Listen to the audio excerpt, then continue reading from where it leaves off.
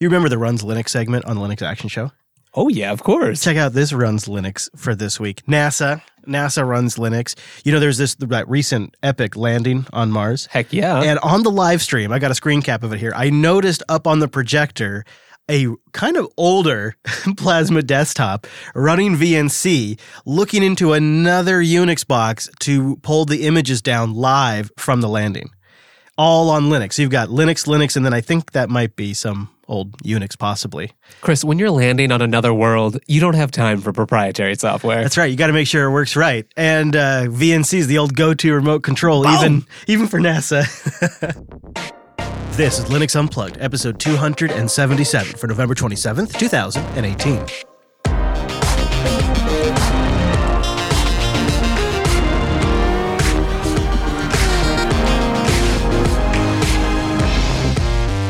Welcome to Linux Unplugged, your weekly Linux talk show that might be slightly distracted by that keyboard over there that's got a Linux box built into it. My name's Chris. My name is Wes, and I know I am very distracted. It's the Keyboardio. It's a wood keyboard with a pretty eclectic layout and Arduino boards built into both halves of it, connected via an Ethernet cable. And then USB-C. Back to the machine. And it's all programming. You got LED lights. You could do RGB if you want to be an elite gamer. So Wes is going to be putzing with that project, but that's actually not what we're here to talk about today. No. We're going to do a bunch of community news. A nice batch. Not too much, but a good solid batch. Wimpy whetted my appetite recently with some really cool home server setup talk, so we'll deep dive with Mr. Wimpress on that. And then after the KDE Corner, we're going to talk about this proposal by the Fedora project. After Fedora 30, they want to punt an entire release, take a year, and focus on themselves, and wait for 31. Now that's a massive proposal with huge ramifications and kind of a precarious timing with the other news out there. So we're going to bring on the project lead, Matthew Miller, to explain what's going on, what the objective is, what might go wrong, and what stage this proposal is in. We're going to get the whole scoop from him. That's like everything. He's going to be on in a little bit to tell us what's going on there. And then we'll wrap it up with some picks, some interesting year-end news, including like when we're doing our special for predictions and stuff like that. We got all that nailed down. And then for one last time, hopefully, I'll tell you my current Dropbox hack, which, those bastards at Dropbox. I sat down on a machine upstairs and started popping up that error message. I just got so disappointed. ext4. Oh, so frustrating. You know what? Let's focus on something positive. Let's focus on that virtual lug. Time-appropriate greetings, Mumble Room. Good morning. Hello. Hey-oh. Hello, everybody. Good to have you with us. Thank you for joining us. We're going to have a great show today.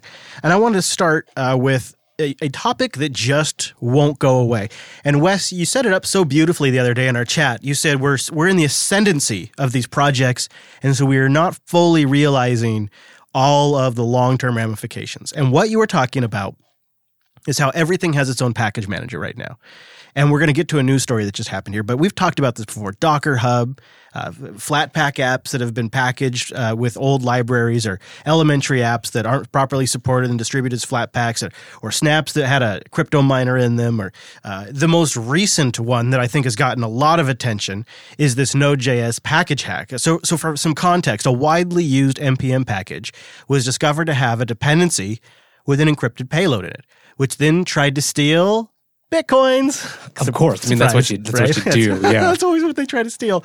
But when you start reading through the community reaction, there is tremendous outrage at the developer for essentially screwing millions of people.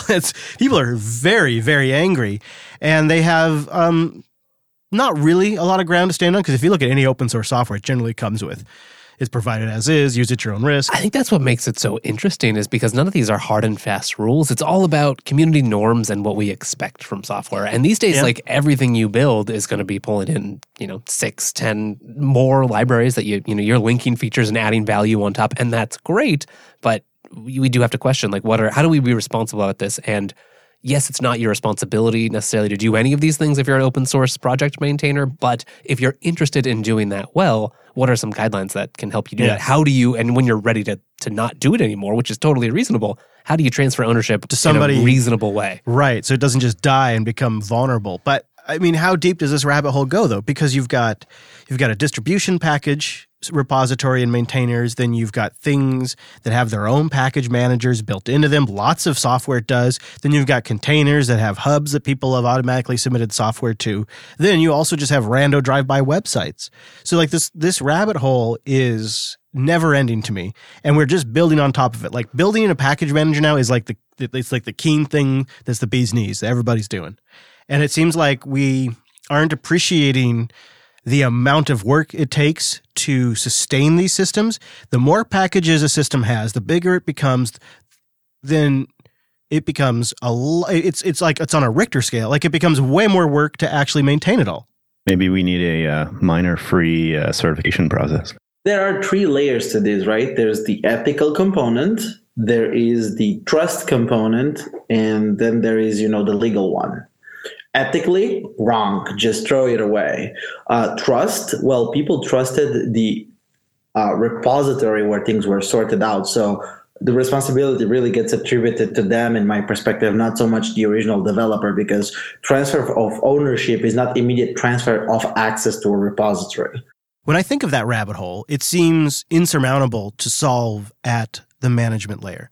In fact, it seems like ultimately the responsibility is on the sysadmin who installed that on his own server, or the end user who decided to install that desktop software. I'd kind of like to get your perspective on this, Brent. I'm not saying I audit all of the things I install, but don't you think ultimately if you installed something that stole your Bitcoin wallet, it's your fault?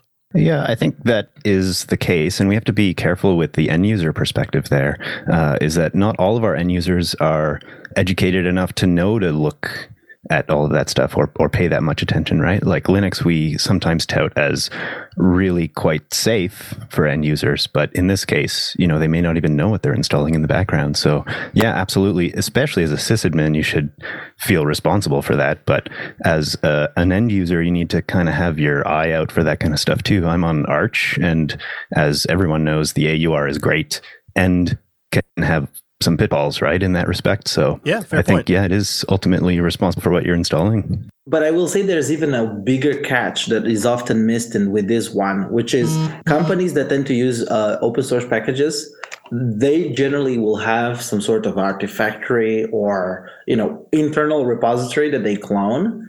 If they can't just easily pick up from the original source, they will stop contributing back the little they already contribute back, because at this point the risk is too high. So I would refrain from trying to put these things into this perspective of, hey, the user is responsible, because a company really doesn't want to do that all the time, because then it's just worth it to pay the developer to write it in the first place, and we're the ones to lose. So I really think that we want to take ownership and responsibility for it, while it's still convenient for us to have that responsibility. I think one of the problems that we see here is in our quest for more software availability, we've made it easier to get software, and that can make, like with the AUR, it can mean that you can rebuild things from Git really easily and get the latest security patches, or things can never get updated. But I think some systems are doing it in a little bit different, because you'll never be able to solve, or at least it doesn't seem likely we'll solve the problem of people just didn't update all their dependencies the right way anytime soon. But maybe another approach is limiting the damage that can be done, like with snaps, right, Wimpy? Yeah, this is an interesting conversation. So when we think back to 1970s Unix, everything's a string. Do one job and do it well. And pipes. These were profound ideas that have stood the test of time and lasted for 40 plus years. But back then, when Unix was being created, there were a handful of people that were building the system. And there was implicit trust that existed between all of those people that were working on the Unix derivatives. And you can even trace that back to the level of trust that existed in the networking tools back then.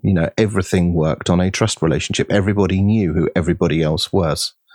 Now, when you roll forward 40, 50 years, that's not the case anymore. There are tens of millions of developers just on GitHub, and there are other places that you can, manage your source code in the world today. There are millions upon millions upon millions of projects in GitHub and other public source code repositories. You, as a sysadmin or a DevOps engineer or a developer, who are pulling in components. You may just pull in component foo, but component foo may have dependencies upon dozens and dozens and dozens of other libraries. You can't trust all of that other stuff. And this is where snaps are a reimagining of, old 1970s AT&T Unix, where you take all of those things, you put them in a container that can't tread on the host operating system or the other applications that are installed in that way, because we can't guarantee these trust relationships that used to exist in the distribution models and the creation of, the distributions in their earliest forms anymore. It's a new era. And it seems like something that's actually, now that we're this far into it, has been a long time coming. So, and then there's also, obviously, as technology gets better, there's other ways to solve this. Like almost every major repository is built in some sort of basic scanning for malware or trust verification system of publishers. Like there's other ways of tackling this at the distribution end as well. Somebody could build a machine learning model which is good at spotting crypto miners or something. Yeah, I bet you it's in the works. That seems like something that would get a lot of hype. Crypto miners by themselves are not illegitimate, though. True. Yeah, basically scan for anything that's not specifically flagged as a crypto miner. Like when you upload your package, you get a flag that says, "This is a crypto miner." And it would come up on when you install the package saying, "Hey, this is a crypto miner. Are you okay with that?" You're like, "Yes, I know. I want to get all the Bitcoin." Yeah, let's not talk about Bitcoin right now. It makes me sad. All right. Well, I wanted to also discuss this story that's coming out of the United Space Alliance. When's the last time we got to do that? Too long, I say. May have been never on this show, actually. We're going to take a page from SciByte here for a moment. This is the group that manages the computers aboard the International Space Station, and they work with NASA. And they just recently announced that the Windows XP computers aboard the International Space Station have been switched to GNU/Linux. No way. Wow. Isn't that awesome? That's fantastic. Yeah. Yeah, they write, we migrated key functions from Windows to Linux because we needed an operating system that was stable and reliable. Of course. Yep. In specific, the dozens of laptops will make the change to, can you guess which version of Debian? Oh, it's Debian. I was going to say Fedora 29, but no, that wouldn't make sense. No, they ought to wait around for 30. It's going to be supported for a while. Okay, so Debian 8, let's say. That's give me reasonable. the number, because I don't remember all the Debian names off the top of my head all the time. So, all right. Okay, let's see if anybody can see if you can guess. What version of Debian? It's going to be up in space for a long time. So you're going to want something probably recent, right? Something current and well supported. Yeah, you have security updates for going forward. It's an old one. It is. You're right. It is. All right. Okay. It is Debian 6. The laptops will join many other systems aboard the ISS that already run various flavors of Linux. These ones will be running Debian 6. There's also Red Hat up there, as you would imagine, and some Scientific Linux, as you probably guessed already. And after the transition, there won't be a single computer of the ISS that runs Windows anymore.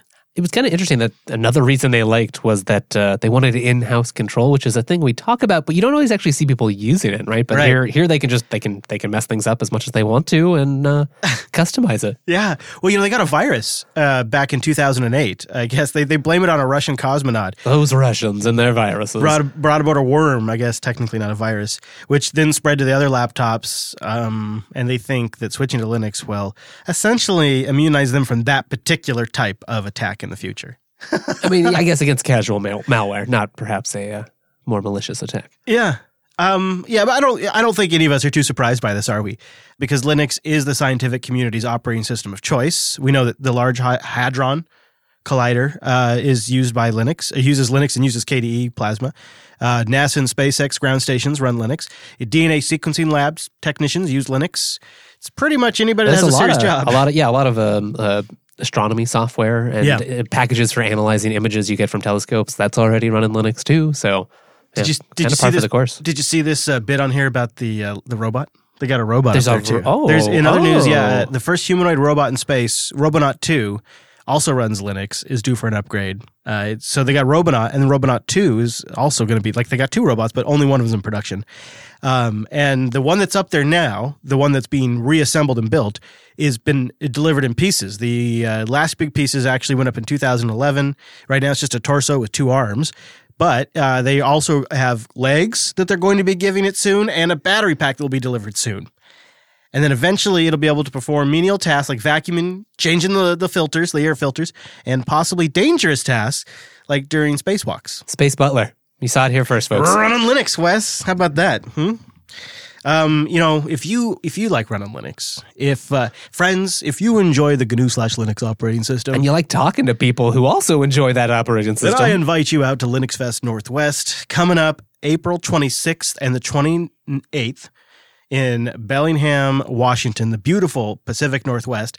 And it's at the Bellingham Technical College, which is a great campus because they got all kinds of things like robotics there, and they have gaming labs there, and so it's great for kids too. If you've got little ones, they have things for little ones to do. They have like a gaming room that is a ton of fun that my young ones like, and there is tons of talks to attend. And of course, we're going to be there. We're going to have a booth, and we're even considering doing a little bit more this year, maybe having a room where we're giving talks all day and things like that. It's all in the works. It's all early days, but I wanted to mention it now while we're still in 2018, so maybe it could possibly be on your radar because we're hoping to have a hell of a party. It's been a good year for us. We have things to celebrate. A year like no other. Not only have we joined Linux Academy, and now we have like full-time people on our team, and we have new hosts in the works that are going to be able to join us there that you haven't even heard about yet.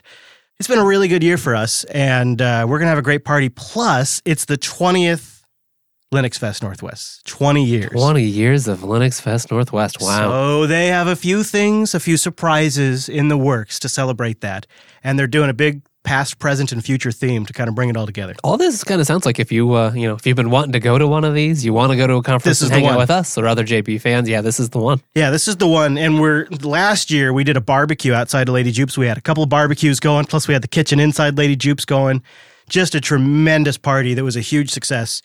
And so I think we're going to do it again. I haven't talked to the folks at System 76 yet, but I know they thought it was a huge success too. I mean, I'm sure they'll be back. And if not, hey, we've got the crew. I mean, yeah, maybe we'll be lucky enough to see Brent there joining us. I can carry 2 barbecues on Lady Jupe's alone. So I'm just saying. Yeah, Brent, are you planning to make it back this year? I'm definitely going. I think after the experience last year and just the huge connection to the JB community here over that this year, there's no reason not to go, really, even if it's across the continent, really. I'm feeling like this is going to be one of our big years. I'm really excited. I've talked to Noah. He's going to be there too. He'll be at the booth.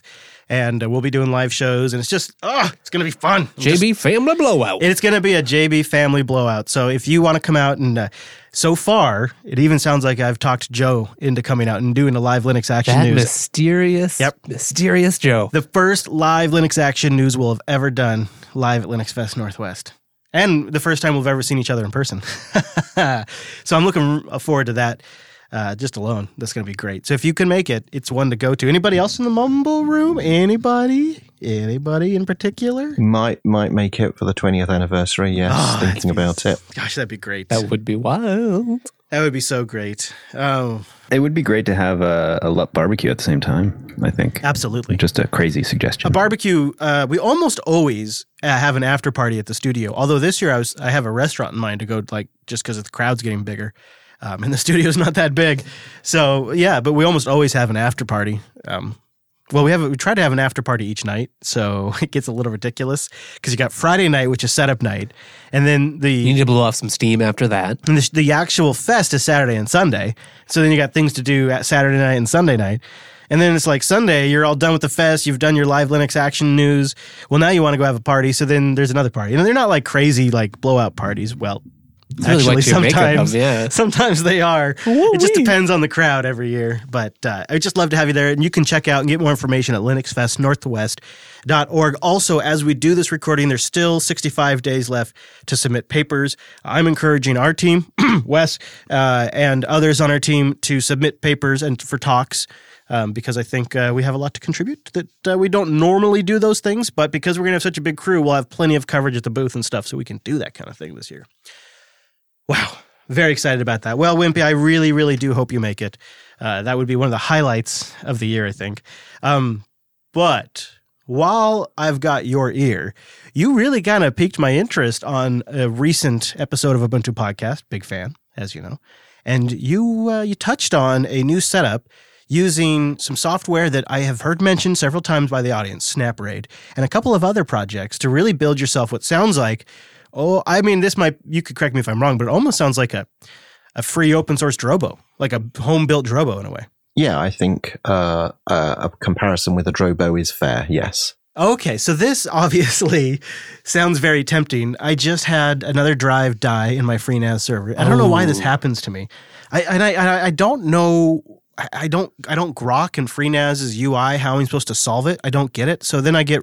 It's funny. I had the same. I just bought 2 replacement drives on Black Friday, so I'm going to be rebuilding an array myself. I didn't even notice until yesterday, so I didn't even think to look. So I don't know. I'm just kind of sick and tired of this. It's not that FreeNAS is bad. I love FreeNAS. But when I have disk die on me, I feel like I can never clear the error messages out of FreeNAS for the rest of the life of that install. And it's just because I'm an idiot, because Alan sits down and he has it figured out in 2 seconds. So it's my fault. But I have been thinking about, if this was a Linux-based system, I could probably just take care of it. And it's because it's this quasi-appliance without a full user land, running on top of a kernel and system tools that I am not as familiar with, that I feel like my data is kind of in peril. So help me, Wimpy One. You're my only hope. Is this something where you could actually hack it on the command line? You can SSH into your box and mess around with stuff and you're not going to break it? Like, to explain this setup to me and how it all kind of fits together. Okay, so yes is the answer to that question. Okay. What I have started with is just an install of Ubuntu Server 1804.1. So just straight up Ubuntu Server. So yes, you can SSH into it and you can do all of the management from that point onwards just over SSH. With no fancy file system set up beforehand or anything like that? Correct. Yeah. So this is where SnapRaid is interesting. So let's just start this by saying ZFS is all well and good and it has its place in the world, but I've specifically chosen these tools of SnapRaid and MergerFS because I am addressing specific issues that home users would have, not enterprises with terabytes and terabytes of storage. So is an example of that like mismatched disks, or what's an example of that? Yeah, so examples of that would be with SnapRaid, you can use mismatched sizes of disks. You don't have to create the array up front. You can use your existing disks with your existing data on it and add those into a SnapRaid configuration without any reformatting or anything like that. So in terms of the home user for budgeting, it's very flexible. And for my position, I lost some disks a year ago in last year's summer due to heat. So I'm very sensitive to disks running and spinning and generating heat. And the way that SnapRaid works is so for example, I have 4 drives in one of my arrays.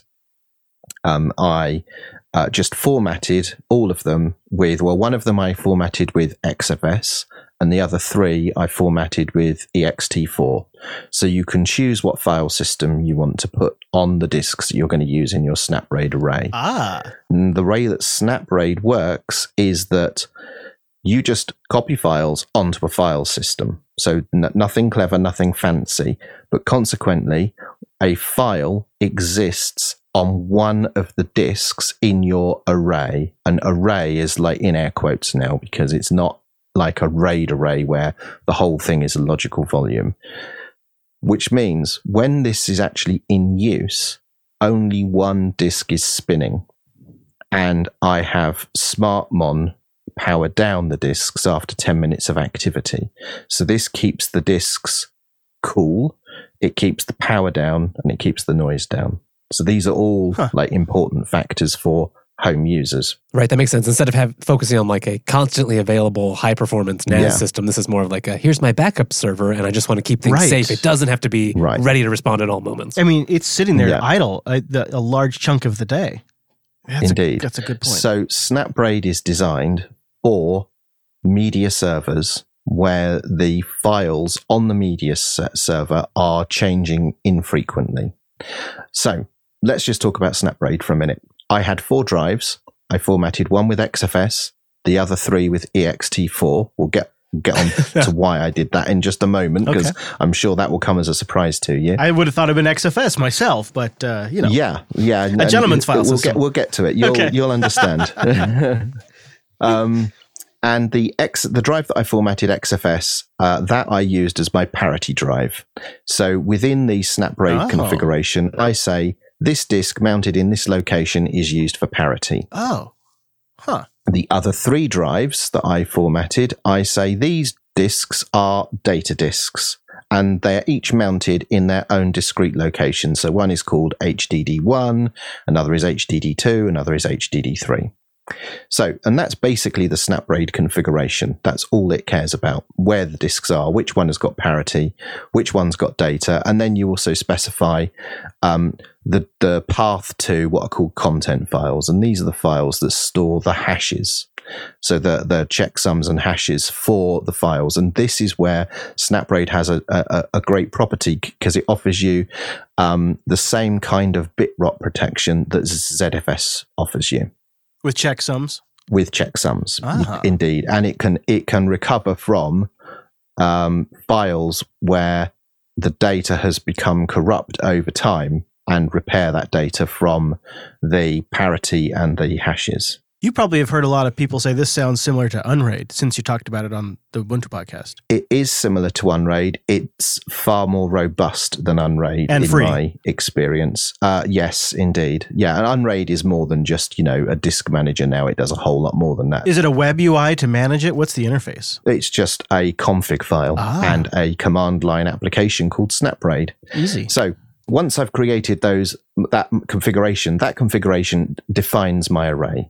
And now I can just copy some files onto those disks willy-nilly. So I copied some files onto hard disk 1, I copied some onto hard disk 2, and some onto hard disk 3.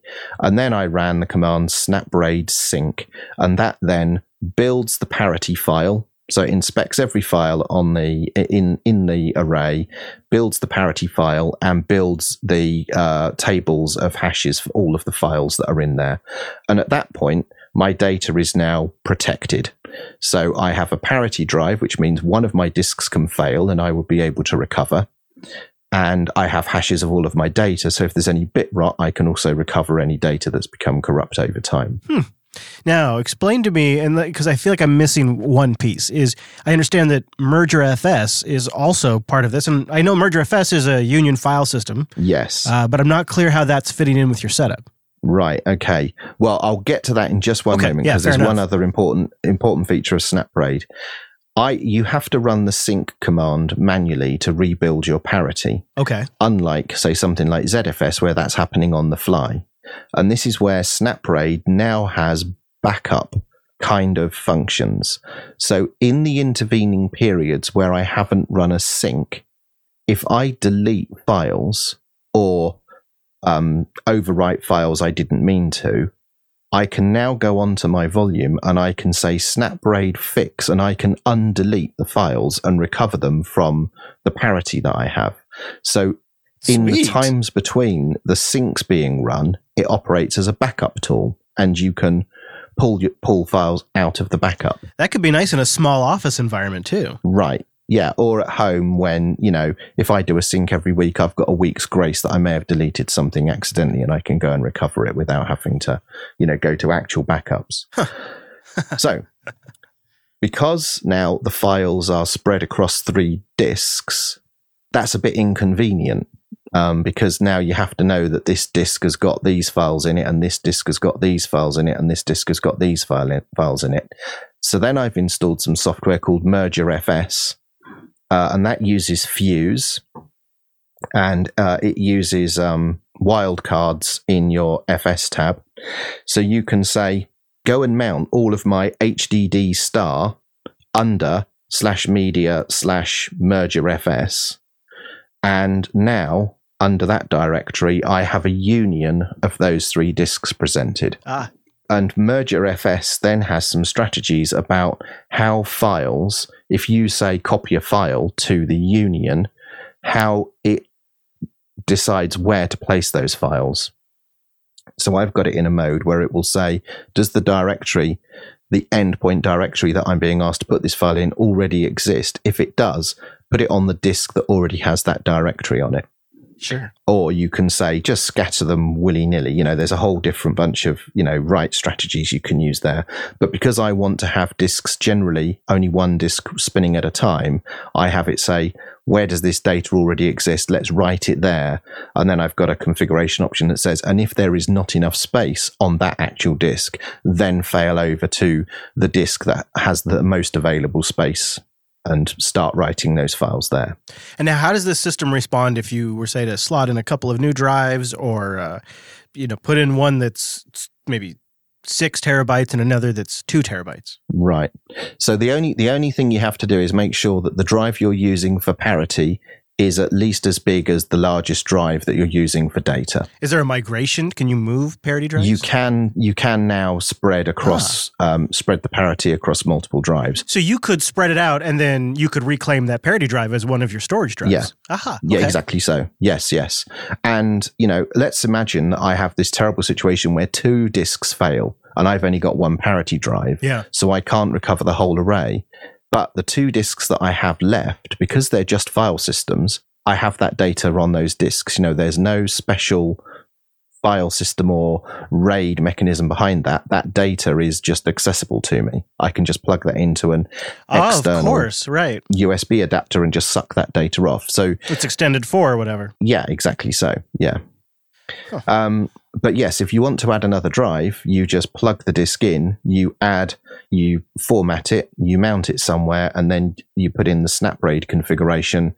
Hard disk 5 is in this location, and that's it. It's very, very simple. That does sound simple. And it's surprisingly fast as well. So again, because this is home stuff, I have these arrays hooked up over USB 3 even. Right, because you're not even looking for like super high performance. You're looking for storage. Yeah, but even over USB 3, I'm pushing 170 megabytes a second across the array. So not too shabby. No, what kind of hardware is that? It's their ICDock Black Vortex enclosures connected over just regular USB 3 to a NUC. No, I mean, is it like an i7 machine or is it a NUC? It's a NUC with a mobile chip, a mobile i7. So it's a quad core Not bad, mobile though. i7. That sounds like a perfect home server for what you're going for. That's a great setup. Well, that piques my interest.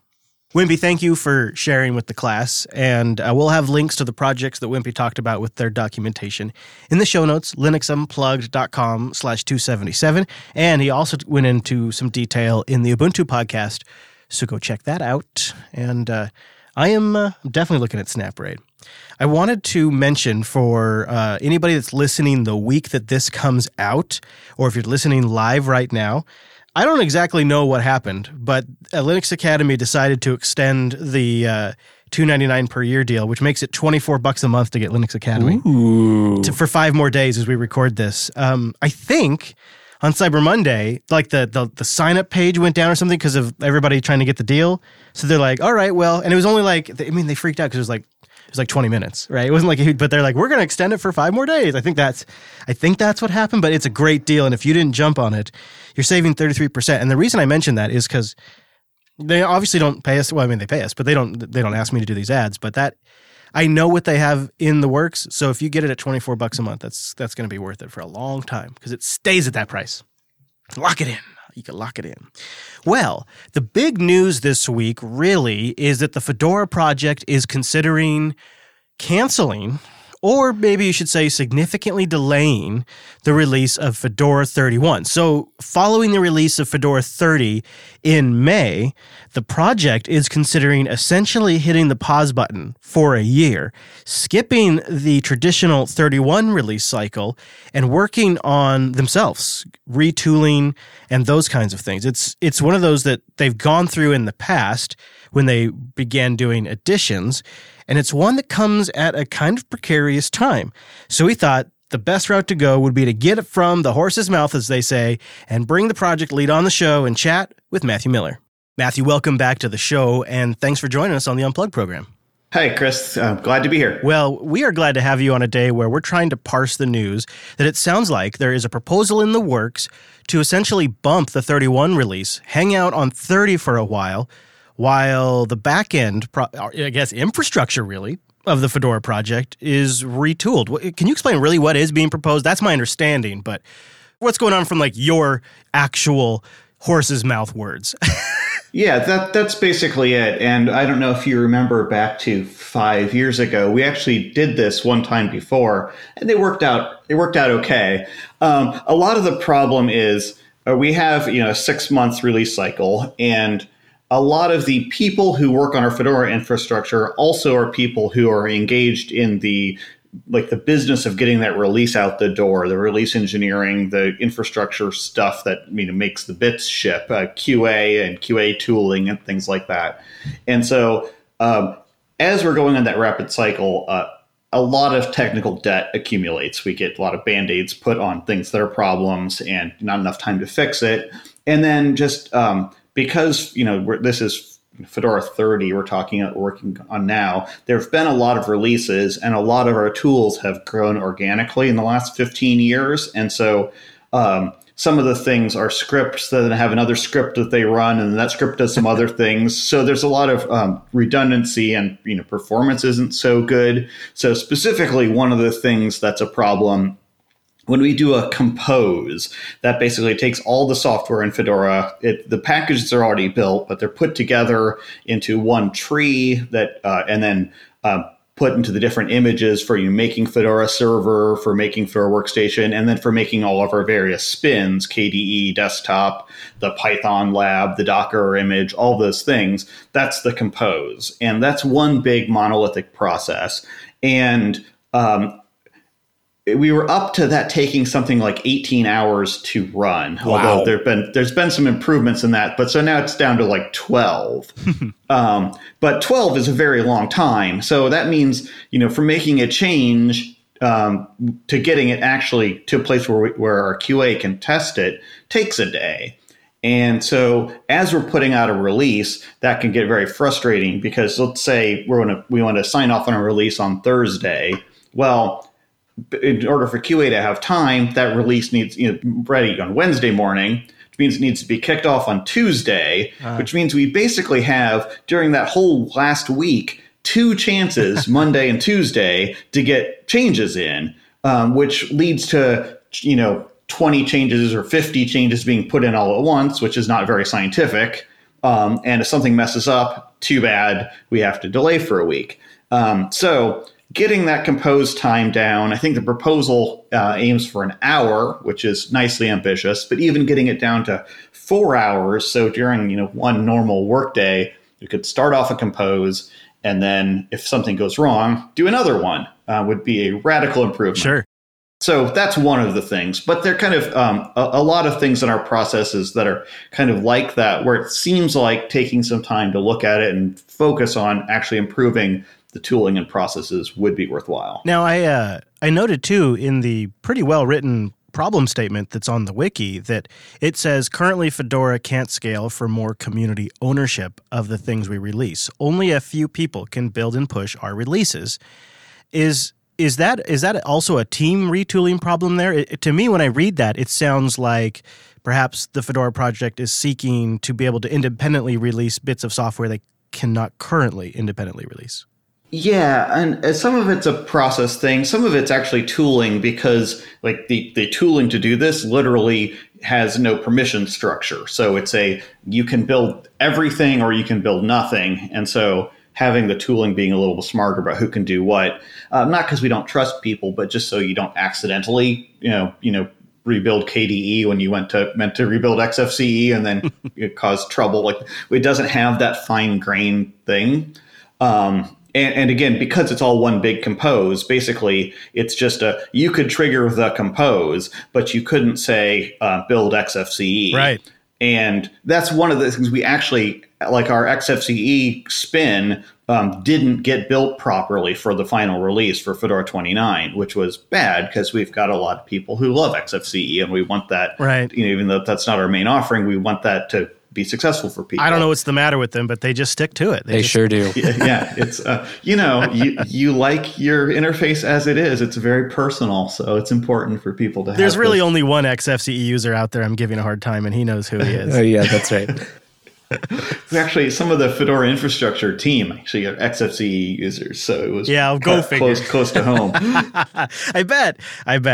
Well, okay, so speaking of XFCE and other sort of user-facing things, what does all this internal infrastructure process work mean for user-facing features? Fedora is doing a lot of stuff. In particular, I'm thinking of things like Silverblue.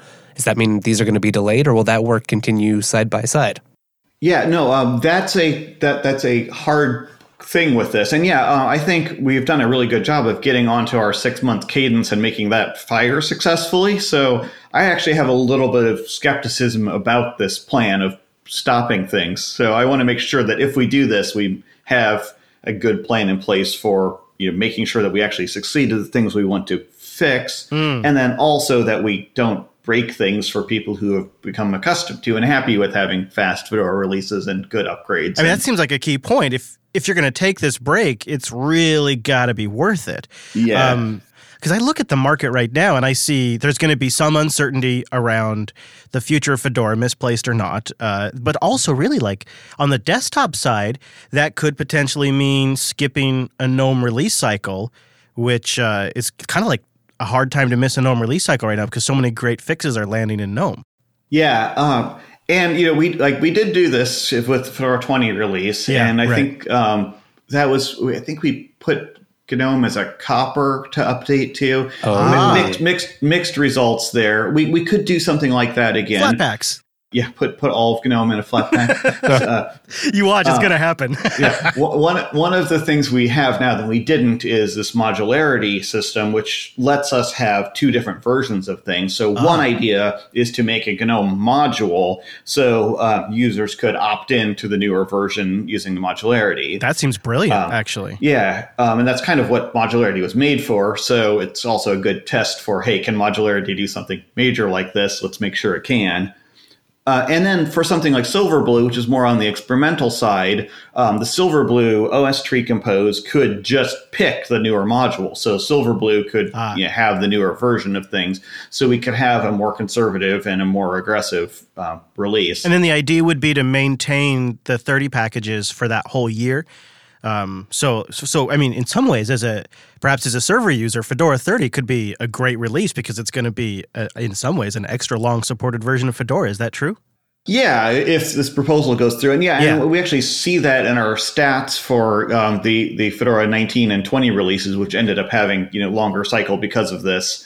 Those were very, very popular releases and still continue to, there's a long tail of people who should upgrade but never have, who are still using those releases. And I think that extra year definitely helped with that. Interesting. So that's a side effect as well. Yeah, okay, that makes sense. One thing that stood out to me in some of the top-level proposals here is defining a base platform. And maybe this is something Red Hat wants to see some focus on, but we were curious, what does that mean? Yeah, I'll talk about it from a Red hat on for a little bit here. Just slightly, if you looked at the RHEL 8 beta at all, one of the things that Red Hat did is split into a base OS and an app stream where they can have different life cycles. And things are different in Fedora, but the basic concept kind of is helpful. One of the things in Fedora, I don't know if you followed all of Fedora's history, but one of the important good moves was merging together Fedora Core, which came from Red Hat Linux, and Fedora Extras, which was kind of the community thing, into one big community project. That was great and really good for Fedora and helped Fedora grow and become something that was really a whole community distribution rather than something that was just a corporate thing that the community could build stuff on the fringes. So that was great.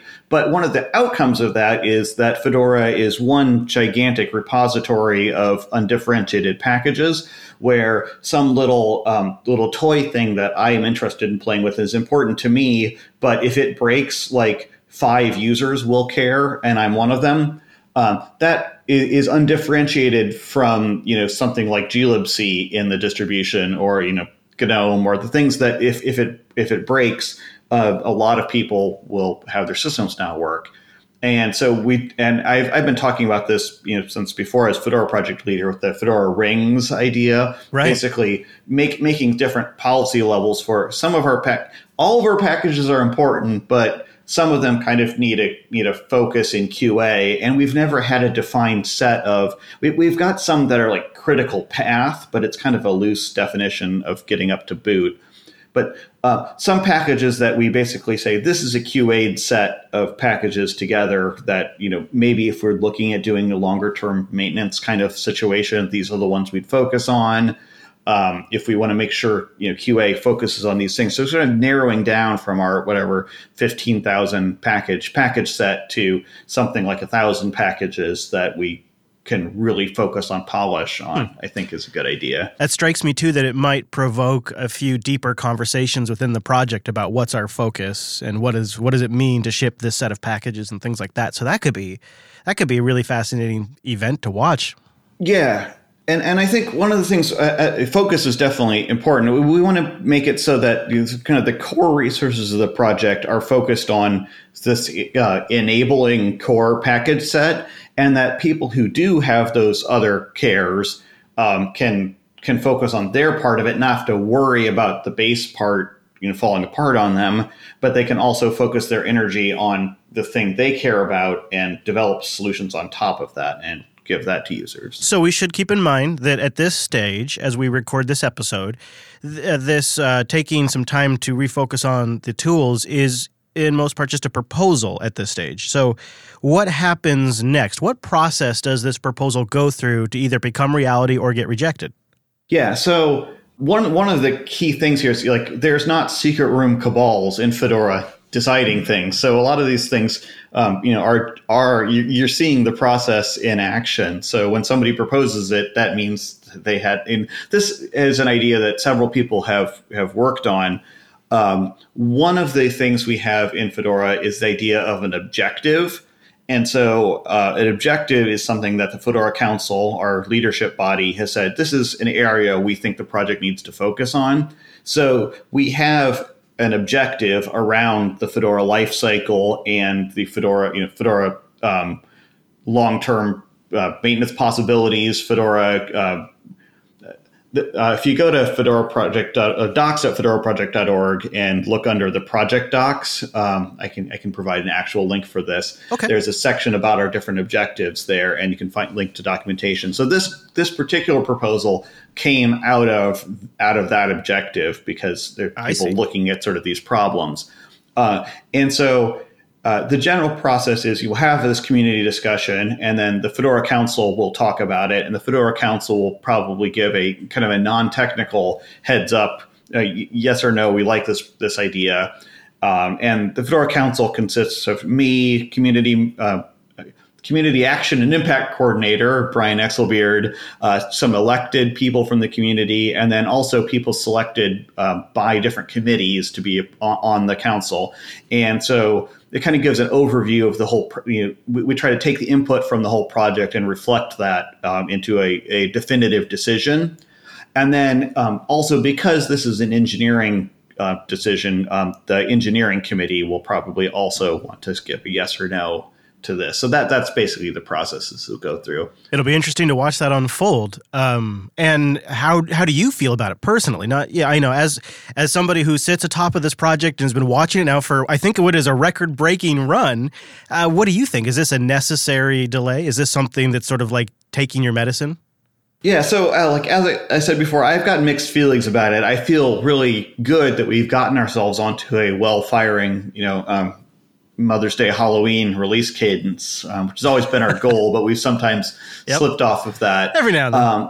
Right. So we hit our target schedule a couple times in a row now. That's awesome. So just when we've got that going, seems like maybe not the best time to mess it up. The joke almost makes itself at this point. Yeah, I'm not making it. I'm just saying. Yeah, exactly. So I've got some skepticism about it. On the other hand, I think it did work for us when we did that the Fedora 20 release, and I think the problems are real. The compose problem has been something that's been frustrating to me for a while. So spending some time to tackle it seems worthwhile. But I also do want to make sure that we, keep the concerns, the upstream GNOME community is concerned. I'm proud of Fedora as a premier GNOME distribution. I want to keep that. Sure. And I want to make sure that, people who are packagers who aren't involved in all of the day-to-day, the release stuff are able to keep getting their work to users and don't feel like they're blocked for a year from getting the things they're worked on out to people. So, it's a balance. Yeah, it sounds like it. Well, maybe we can check in at some point. Yeah, I'd love to. I have been following the project with more and more interest. He is at MattDM on Twitter, and we will have links to the problem document that they have in the wiki, as well as the mailing list and the docs that Matthew just mentioned there. Is there anywhere else you want to send folks before we run? Getfedora.org is always a great place to check out if you don't have Fedora already installed. Yeah, do it. Good answer, man. Matthew, thank you for coming on the show. One of the things he touched on there that is a little more obvious if you follow the links in our show notes is this is the result of a larger objective they set a while ago as a project. And this is how they as a project think they can achieve the objective that they set for themselves. And it's kind of in a broader context. It's something that I know every project struggles with these tooling issues sometimes. But at the same time, you're like, this is such a prescient time to take off because everyone else is moving fast. There's really been lots fast. of good releases. Yeah, and there's a lot of good fixes coming down the pipe to GNOME that people are going to want. So I think they're going to have to come up with a way to get fresh GNOME to Fedora users. At least I would think. Otherwise, people might get a wandering eye and go to a distribution that's maybe shipping patches with performance fixes or something. But we'll see. We have been talking about a predictions episode, and we actually nailed down a date and time. Oh, and by the way, again, thank you to Matthew for coming on the show. No it's kidding. really nice to just get it from him. We don't have to speculate, and just understand it's a proposal right now. But yeah, so moving on, we will be recording a special edition of the Unplugged, program. Do you remember? Oh yeah, I do remember what the dates are. So we'll be doing a predictions episode, and I kind of feel like maybe we should do the predictions episode while it's still 2018. That seems appropriate. Yeah, I agree. So instead of doing, Linux Unplugged gets the holiday hammer. It is on Christmas Day and New Year's Day, the 25th and the 1st. So it's both our live days. So what we're going to do, and I know this is difficult for some of you, but I'm hoping maybe it'll open up for others, is we're just going to move the show one day. So it'll be on Wednesday for those weeks. So it'll be the day after Christmas and it'll be the day after New Year. So the 26th and the 2nd. Same time, just move it one day. So on the 26th, we're going to do our predictions for 2019. And if you really have a great prediction and you have good audio, I invite you to record a clip and then tweet it to me, and I will try to include it in the show. But if you can't make it, but otherwise, our Mumble Room will be open. You can be here as part of our great virtual council and make your predictions and pontifications for 2019. And then you will have world fame if you nail it, because we will try to review them the following year to see how we all did.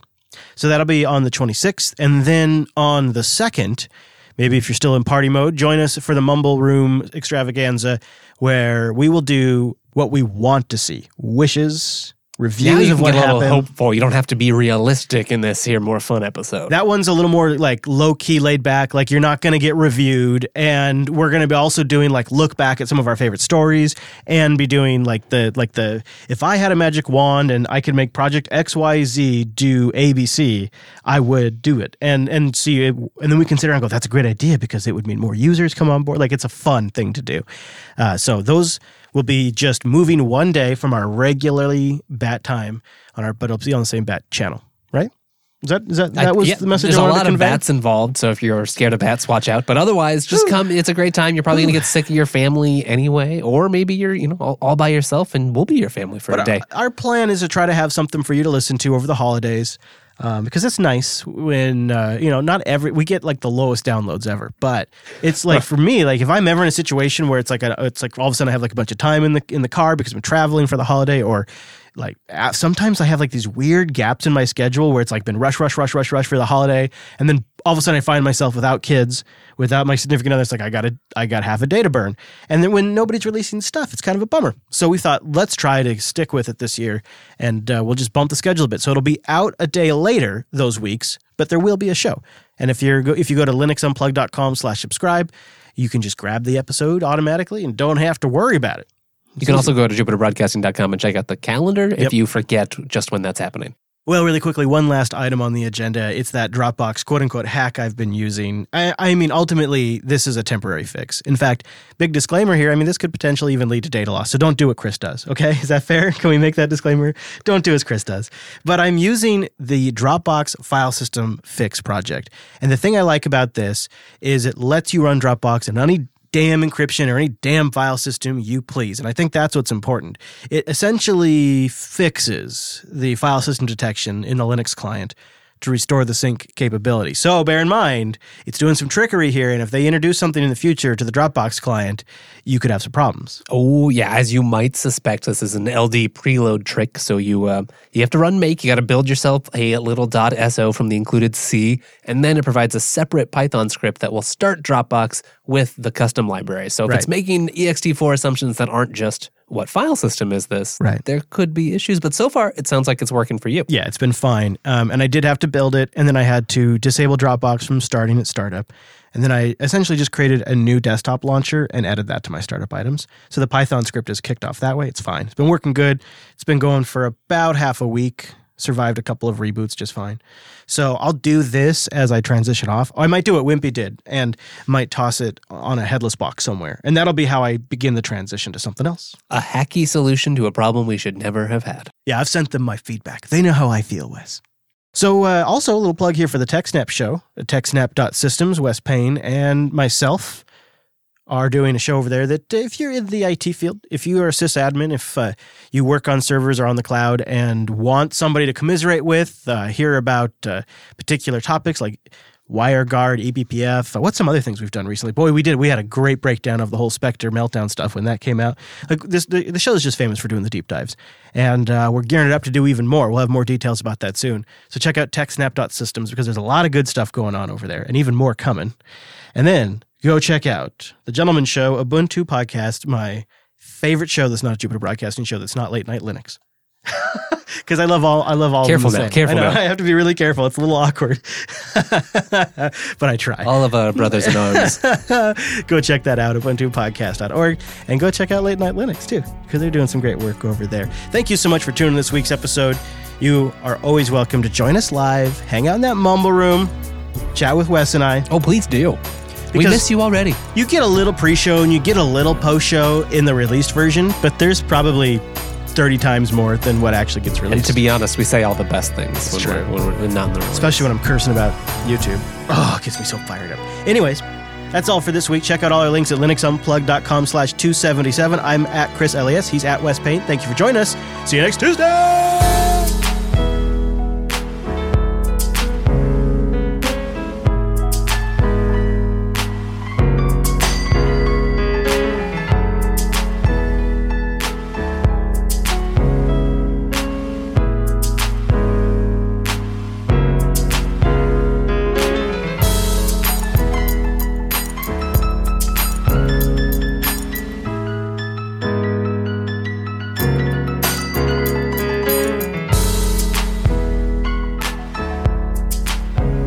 Unplugged show.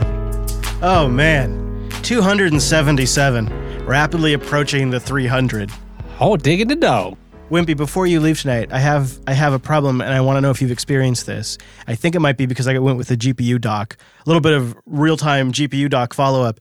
I've got a vertical monitor and a horizontal monitor at 2K resolution hooked up over DisplayPort, and ever since I've done that, my window performance has gone in the tank. Like on my main laptop, the quote-unquote prime display, it's fine. It's butter smooth.